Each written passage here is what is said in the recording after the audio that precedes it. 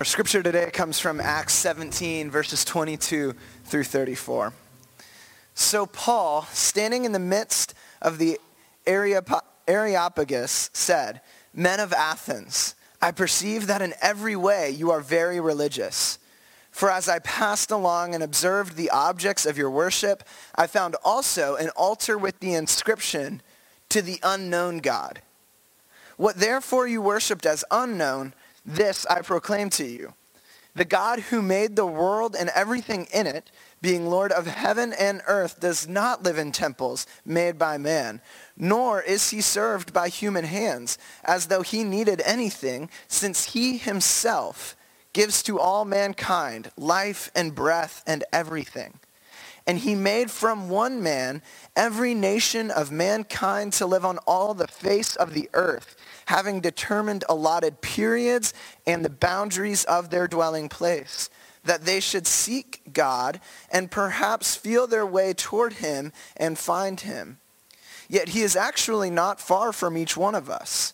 For in him we live and move and have our being, as even some of your own poets have said, for we are indeed his offspring. Being then God's offspring, we ought not to think that the divine being is like gold or silver or stone, an image formed by the art and imagination of man.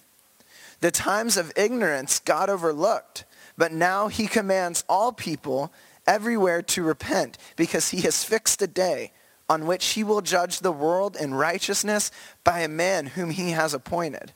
And of this he has given assurance to all by raising him from the dead." Now when they heard of the resurrection of the dead, some mocked. But others said, "We will hear you again about this." So Paul went out from their midst.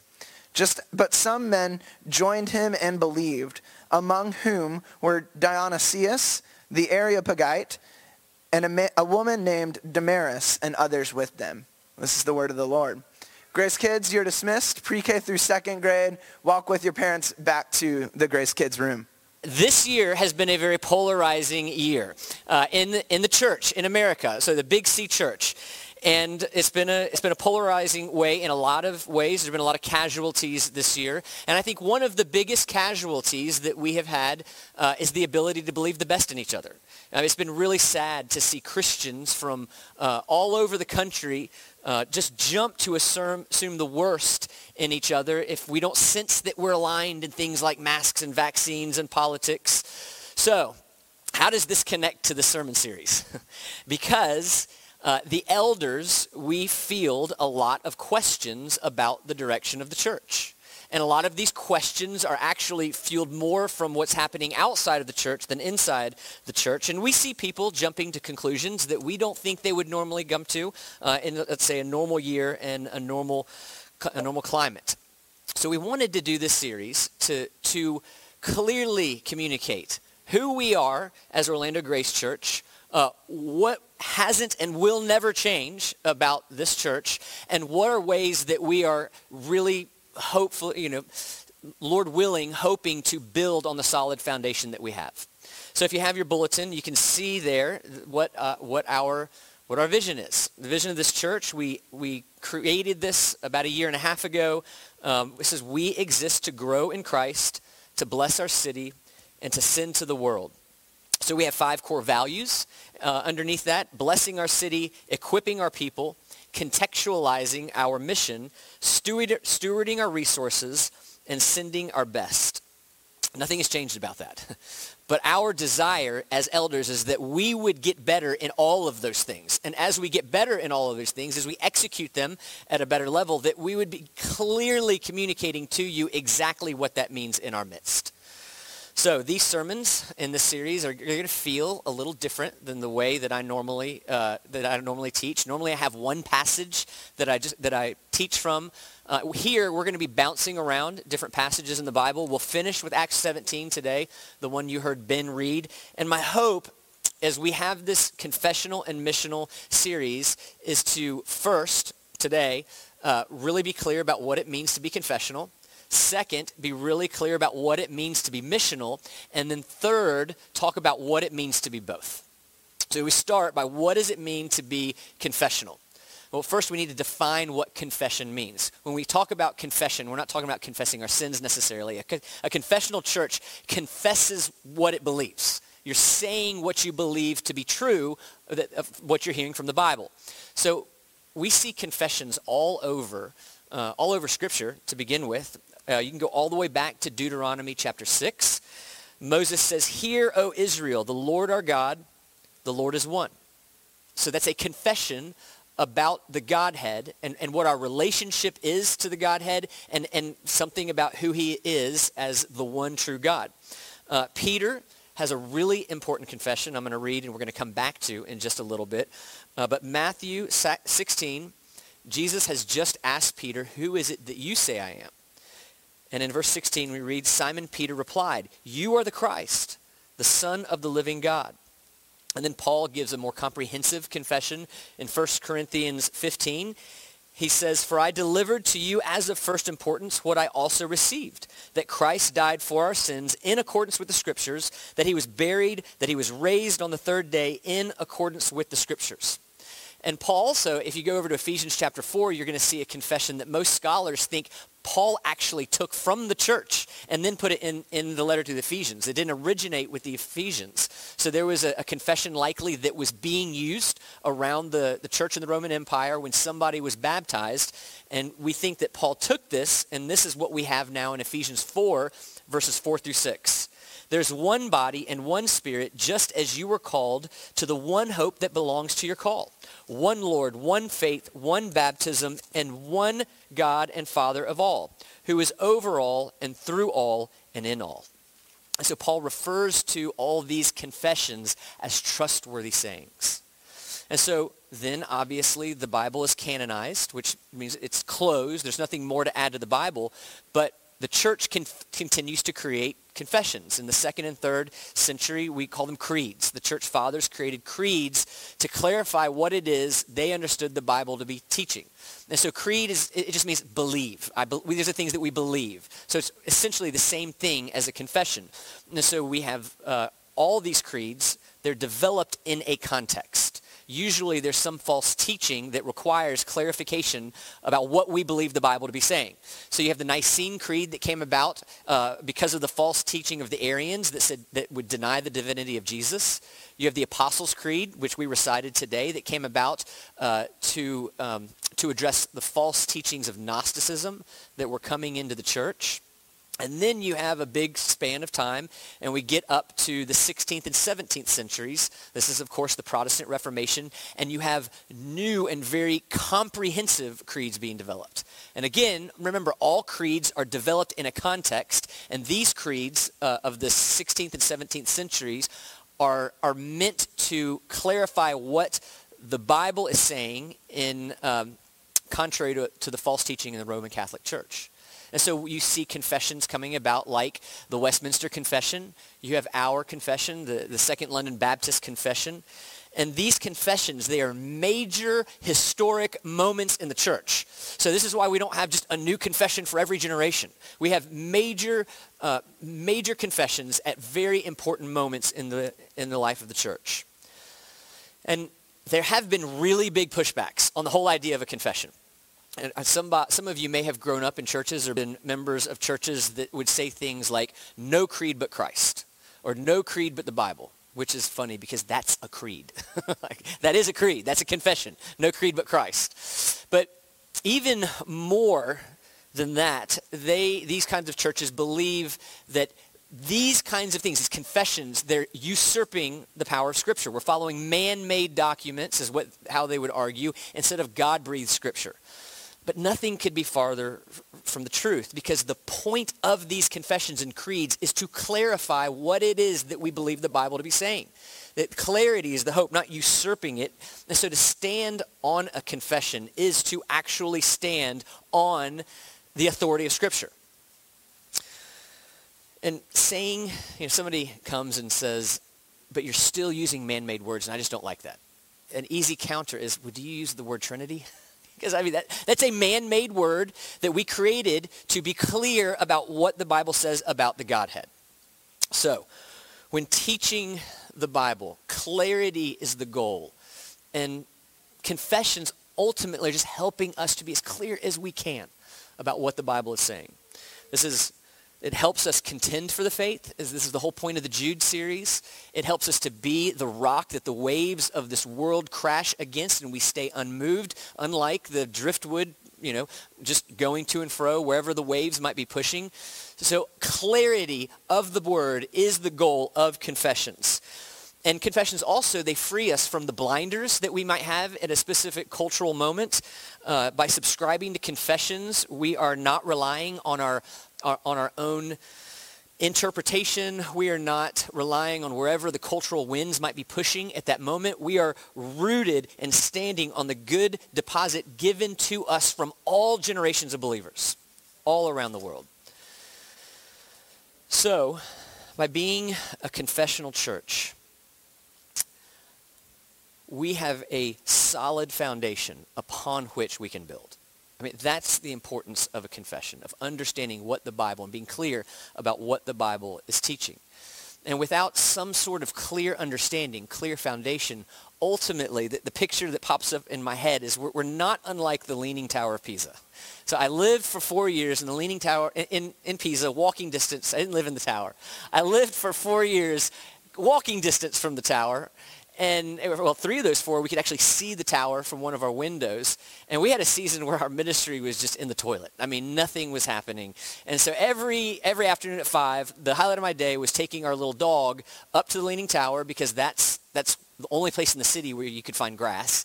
And there was a little doggy play group of Italian women, and the youngest of whom was 75. I was 26. And 75 to 90 was kind of the group. And we would go, and every day I'd get to see this tower where the top is 20 feet south of the bottom. And the reason that the top was 20 feet south of the bottom is because it was built on a poor foundation. You build on rocks. You build on something solid. And that tower was built on sandy soil. And so let's go back now to Matthew 16. What is it that the church is built on? Peter's confession. Do you remember Peter confessing to Christ, "You are the Christ. You are the Son of the living God." To which Jesus says, "You are Peter, and on this rock I will build my church."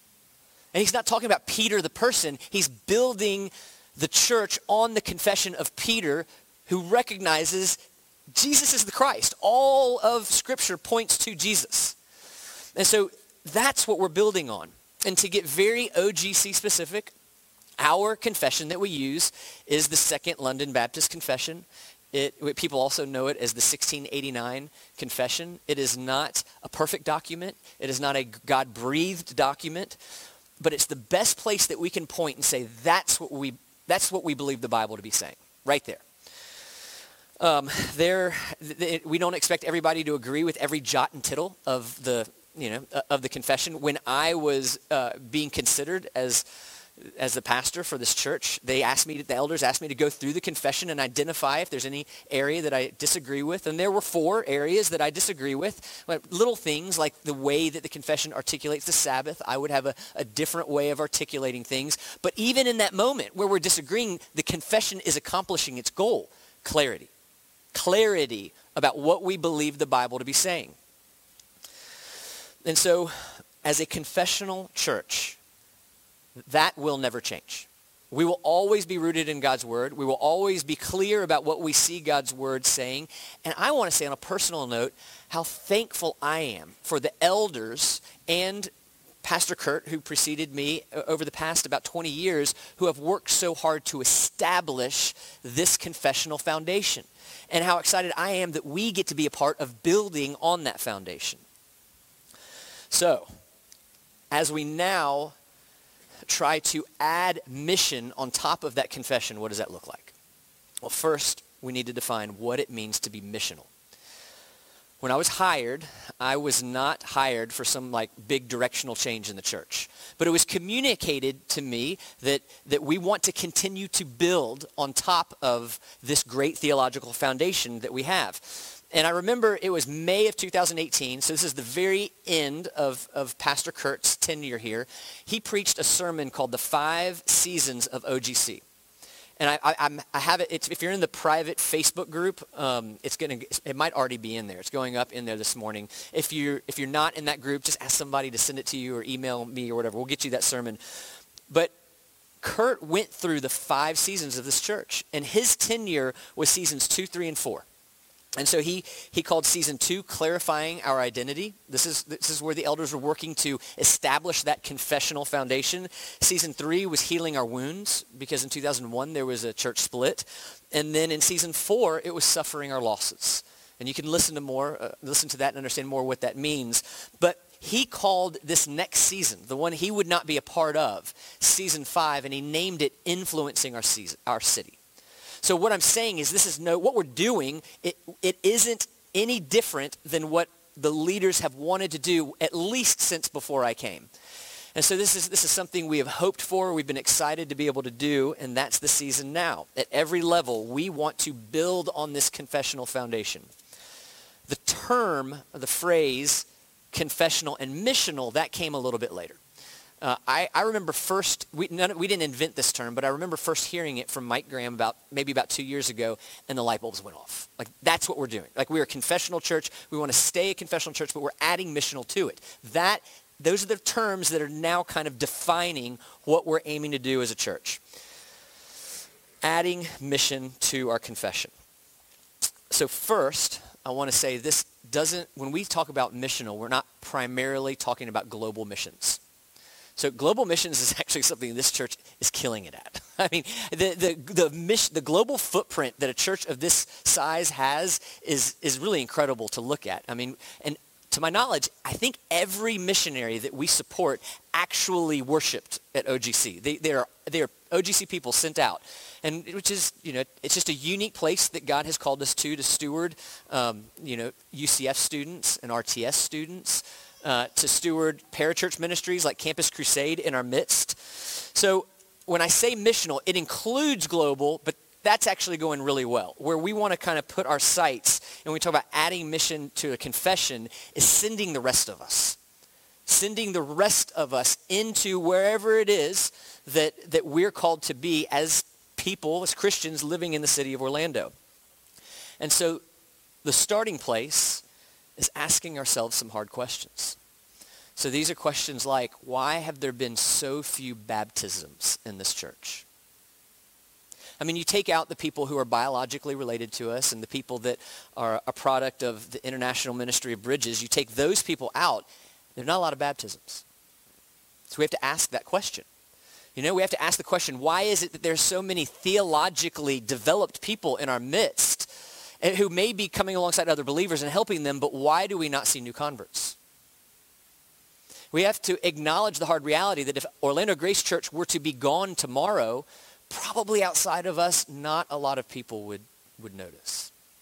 So that's the starting point of missional. And at the heart of this word missional, and this is going to bring us back to the Bible in John 17, but at the heart of this word missional, what we're addressing is the way that we engage the world we live in. That's what we're talking about. What is our relationship with the world, and how do we engage it?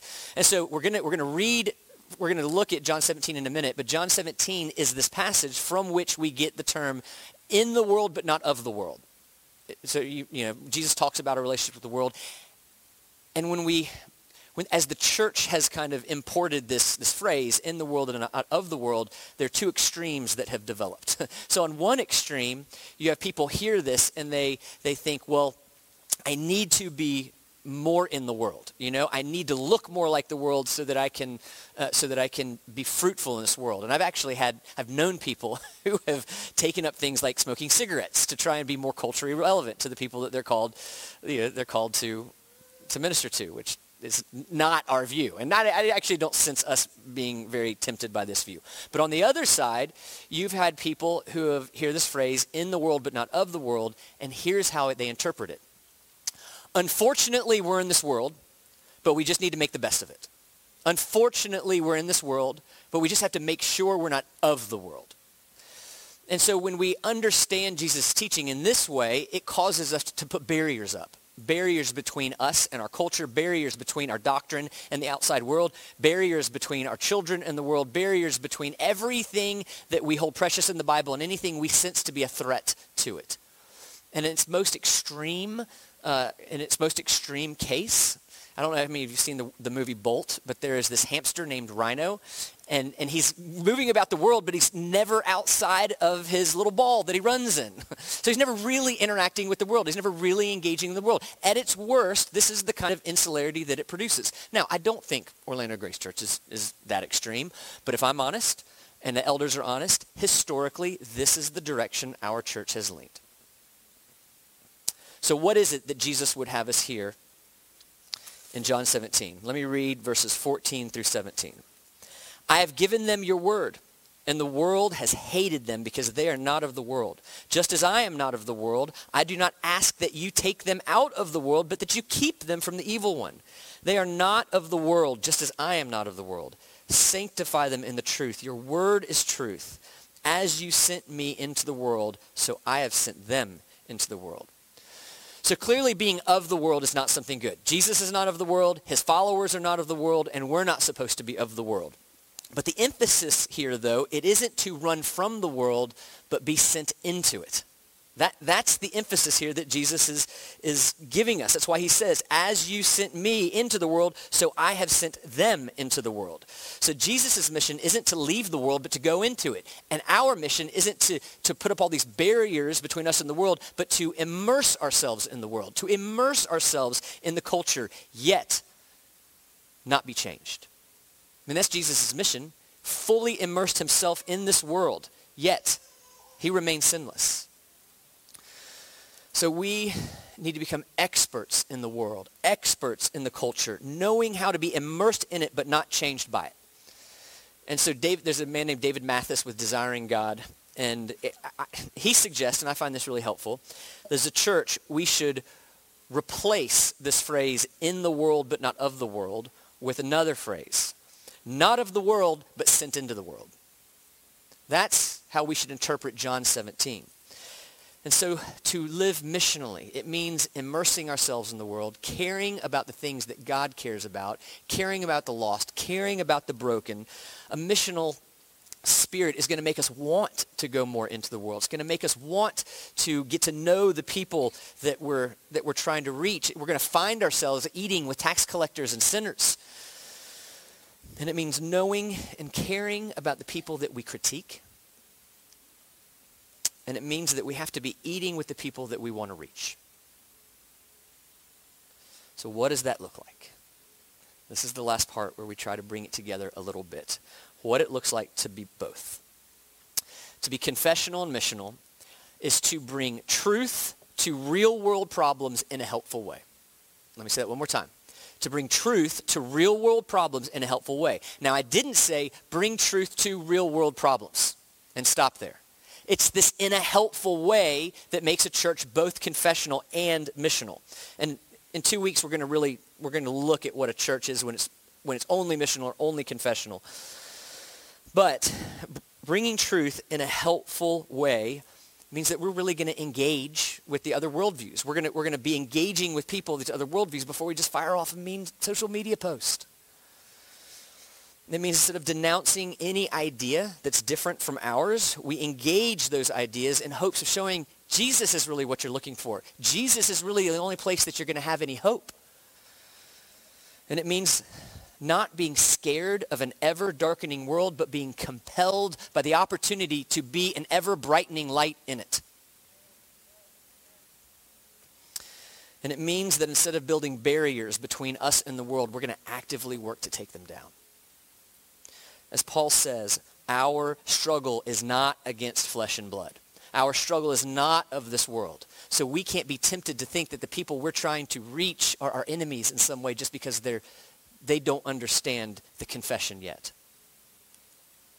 And so I've said this before, but the best example that I've seen yet in Scripture and what it looks like to be confessional and missional is Acts 17, when Paul goes to the Areopagus. And so this is in Athens. This is a central place of Greek worship of all the different Greek gods. The best translation is is like the house of Ares, the Greek god, the hill of Ares, the Greek god. So this is where they would go to worship. And if you want to talk about a culture that is different from our worldview, I mean, this is so different from our worldview that it really is going to make most of the worldviews that we interact with today look a little bit tame by comparison because it's so out there. But Paul, he's not running from it, he's running to it, and he's engaging this in Acts 17. And I think he goes to the heart of what it looks like to be a confessional and missional church. So the language I've been using are the 3 C's.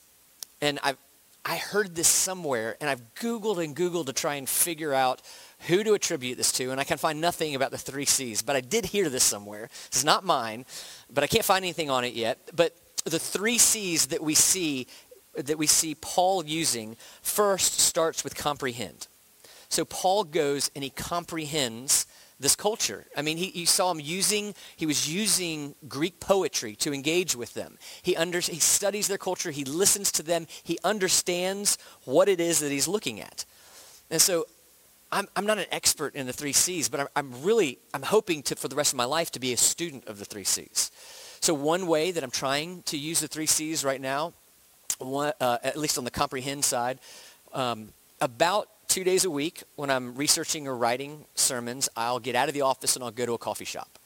And I try to be kind of consistent in the coffee shops that I go to so I can build relationships and maybe share the gospel. And the one I'm going to right now is kind of fascinating because it's in a very white part of town, but at any given moment, as best I can tell, more than half the people there are either speaking Spanish or Portuguese. And so I'm just trying to comprehend what is it about this one coffee shop that's bringing that kind of person? How are the people who speak Spanish different than the people who speak Portuguese? How are they the same? What is their understanding of Jesus? I got their Spotify thing that they play because I've never heard any kind of music like they play. I want to understand this environment that I'm in. And what's interesting is that as I'm trying to comprehend where I am, I'm realizing real relationships are being developed. I don't think they would feel like projects. I think they would feel like people because I'm just wanting to understand, ultimately to point them to Jesus, but real relationships are being built. All right, that's the first, comprehend. The second C is commend. So do you notice that Paul actually praises, he commends the Greeks? I mean, what they're doing is so contrary to a Christian worldview. They're worshiping all these pagan gods, but Paul finds a place to commend what they're doing. Paul says, I see that you are religious in every way. Now, I want to be clear. Paul is not endorsing false worship. He's simply commending them for their belief that there is something worthy of our worship and that they haven't seen it yet. That's what he's commending. He affirms that they are right to worship, but he's not saying that they are right in their worship. But he's still finding something to commend. It would be like going to let's just say the most liberal progressive person you know, and looking at them and saying with a genuine spirit, I really appreciate the way that you care for the poor. And I really appreciate the way you want to stand up for the oppressed. Now, you may disagree with every way they would go about doing that, but there's a genuine place to commend them. And you can apply this to any kind of worldview. You can apply it to the left. You can apply it to the hyper-right. You can apply it to the LGBTQ community. You can apply it to true Marxists. You can apply it to a cutthroat businessman who ultimately just worships only money and power. You can always find something to commend. If Paul can commend the pagan Greeks about their worship, we can find something to commend about any worldview. And I would go so far as to say, if you can't find something to commend, you haven't comprehended it yet. And if you can't find something to commend, you don't have the right to critique it yet. And I can say that because of the doctrine of common grace. So there's this thing that God has given us called common grace, which prevents Satan, although he's going to try and misapply truth, he's going to try to pervert truth, but he can't take all of the truth out of any worldview, or it just will never take off. Any worldview that has taken off, there is some nugget of truth in, because Satan can't get rid of all the truth, and so our job is to find that thing. And when we find it and commend it, then we're getting closer to being able to talk to them about Jesus. And so sometimes we can't commend because we don't comprehend, but we've got to be really honest with our own hearts here as well. Sometimes we don't commend because we have a hard heart. We have a Jonah-like heart that doesn't really care about the people we're critiquing. And so the starting point, if that's us, is just to repent of that and ask God to show us what is in this worldview that we can commend. And then when we comprehend and we commend, we get to the third C, which is critique. Paul does not appropriate the pagan worship. He does not try to synchronize it somehow into his faith. He points them to Jesus in a way that they will hear. So this is Acts 17, verse 23. Paul says, "For as I passed along and observed the objects of your worship, I found also an altar with this inscription, to the unknown God. What therefore you worship as unknown, this I proclaim to you." And then he begins to preach the gospel of Jesus Christ. And Paul does the same thing in other cities. Often he'll start with the Jews in the synagogue, and he does the exact same thing here. He comprehends, he commends, and he critiques. And in the beginning of, I mentioned our ministry in Italy was kind of in the toilet for a season. I mean, we would go to a college campus or, a faculty. We would share the gospel and we'd go home. We'd go to the faculty, share the gospel, and go home. We just all day, every day, and it didn't work. We never saw any fruit. And it made me really jealous of all these people I hear about in China where it felt like you could just throw gospel tracts off a building and people were coming to faith. Well, that wasn't what we had in Western Europe. So we had to kind of step back and comprehend the culture more. And we began to understand that for them, college is a very different experience than most of us here in the United States. For them, it was like Publix or Walmart. You go to this place to get something and you go home. So if you want to engage me about something, don't try and catch me at Publix or Walmart. I'm on a mission. I've got something to do. You catch me at the coffee shop or something else, and we can talk, but not there. But because we didn't comprehend the culture, we were addressing them in the worst possible spot. So we began to step back and think, oh, well, all right, where are these students when they're more accessible? And we began to find those types of places where students were when they wanted to talk, when they were more available to talk. And this is exactly what happened with Paul in Acts 16, when he went to Lydia. He went to a place for a strategic reason. He met Lydia, and then she took him into his home. So when we were finding these places, not only were we finding that there was more open to talk about the gospel, we were being invited into their lives. We were invited on weekend trips with them. We were invited into their parents' homes often because that's where they still lived. And everything began to change. We were able to critique because now we had comprehended, we had commended, real relationships had been established. And now we found ourselves with a platform to be able to critique in a helpful and a loving way. Remember that word, helpful. Bringing truths to real-world problems in a helpful way. And as trust is built, you might actually see that they ask for our critique. It was my first year in Pisa, Italy. I'd found one of these places. There's one bar cafe that students would go to, and they weren't studying. They were free, just hanging out. And they kind of, at first they really had a hard time understanding that I wasn't a Mormon, but I felt like I communicated that to them. And then I was kind of a constant presence.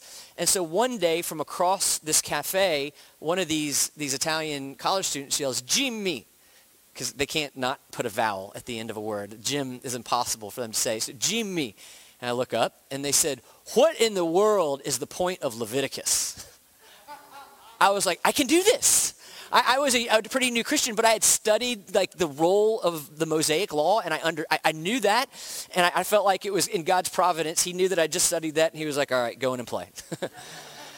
And so for an hour, maybe an hour and a half, we had this impromptu Bible study with half the cafe on the role of the Mosaic law and how it ultimately finds its fulfillment in Jesus. And so this was a totally different type of ministry where not only is it now fruitful, but it's fun. We really enjoyed this kind of ministry. And so again, I'm not an expert in the 3 C's. I want to grow. I want to always be a student in them. But the 3 C's are the intersection of confession and mission. And we're going to focus more on this in the coming weeks. But I really believe if our aim is to grow in this intersection of confession and mission, then by God's grace, we will be fruitful. And when I talk about confession and mission, it's not like they are these two opposing truths that we're just trying to hold on to, just trying to keep them both there. They are designed to work together. You know, in the same way that marriage isn't 50% the husband and 50% the wife, it's 100% both. Or Jesus isn't 50% man and 50% God, he is 100% both. So it's not 50% confession and 50% mission, it's 100% both. That's what we're shooting for as a church, to be fully confessional and fully missional. And nobody has ever illustrated that better than Jesus Christ himself. Nobody was more missional and more confessional than Jesus. Jesus was sinless, which means he never had to choose between the two. He was always missional and always confessional. And in him, we have this perfect model. He left the comfort of heaven to enter into the messiness of this world, not just to live in this world, but ultimately to endure the consequences that we deserve as sinful people in this world. He took on the wrath that we deserve. If there is no greater way to enter into this world than the way Jesus came in, which makes him uniquely positioned to bring us truth. He doesn't look down on us. He loves us. He doesn't run from us. He runs towards us. He sees all our thoughts and motivations and actions, but he doesn't abandon us. But he also doesn't brush off our sin at the same time. He understands us in our sin better than anybody because he endured much more than we could ever know to endure. When Jesus speaks truth to us, he doesn't use truth to condemn us. He uses truth to love us, but he does it in a helpful way, and at different times it looks different ways. So sometimes Jesus speaks truth that's harsh, and it's upfront. But other times Jesus speaks truth and it's subtle and it's incisive. Sometimes Jesus delays the truth because of our hard hearts. And in all of these ways, Jesus enters into the mission in order to care and confront. So there's no confession without Jesus. There is no mission without Jesus. Because only in Jesus do we have perfect love and perfect truth. I mean, love and truth can feel like opposites the way that confession and mission do. But love and truth come together in Jesus Christ because he came here bearing witness of the truth and loving us by going to the cross in our place. So Jesus is who we look to when we think about this thing called missional and confessional because he did it perfectly and he did it for us and he's sending us out to do the same, to do a similar thing for other people. We can't die for them, but we can point them to the one who did. So I want to close with this quote from Timothy George on the day that they founded Beeson Divinity School. And what he says, I feel like it really encapsulates the idea of missional and confessional.